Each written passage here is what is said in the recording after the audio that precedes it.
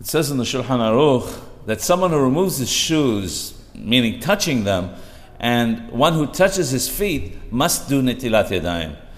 The question is whether touching one's socks also requires one to wash one's hands to do netilat yadayim.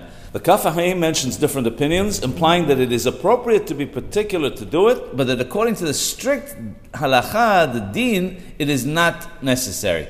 The Kaf HaChaim states further that they heard directly from Hacham Yosef Chaim alav shalom himself, the Ben Ish Hai, that according to the strict interpretation of the law, it is not necessary. The Or LeTzion says that if one touches the portion of the socks that is inside the shoe, where the feet perspire, one must do netilat yadayim, but the portions that are outside the shoe do not require it.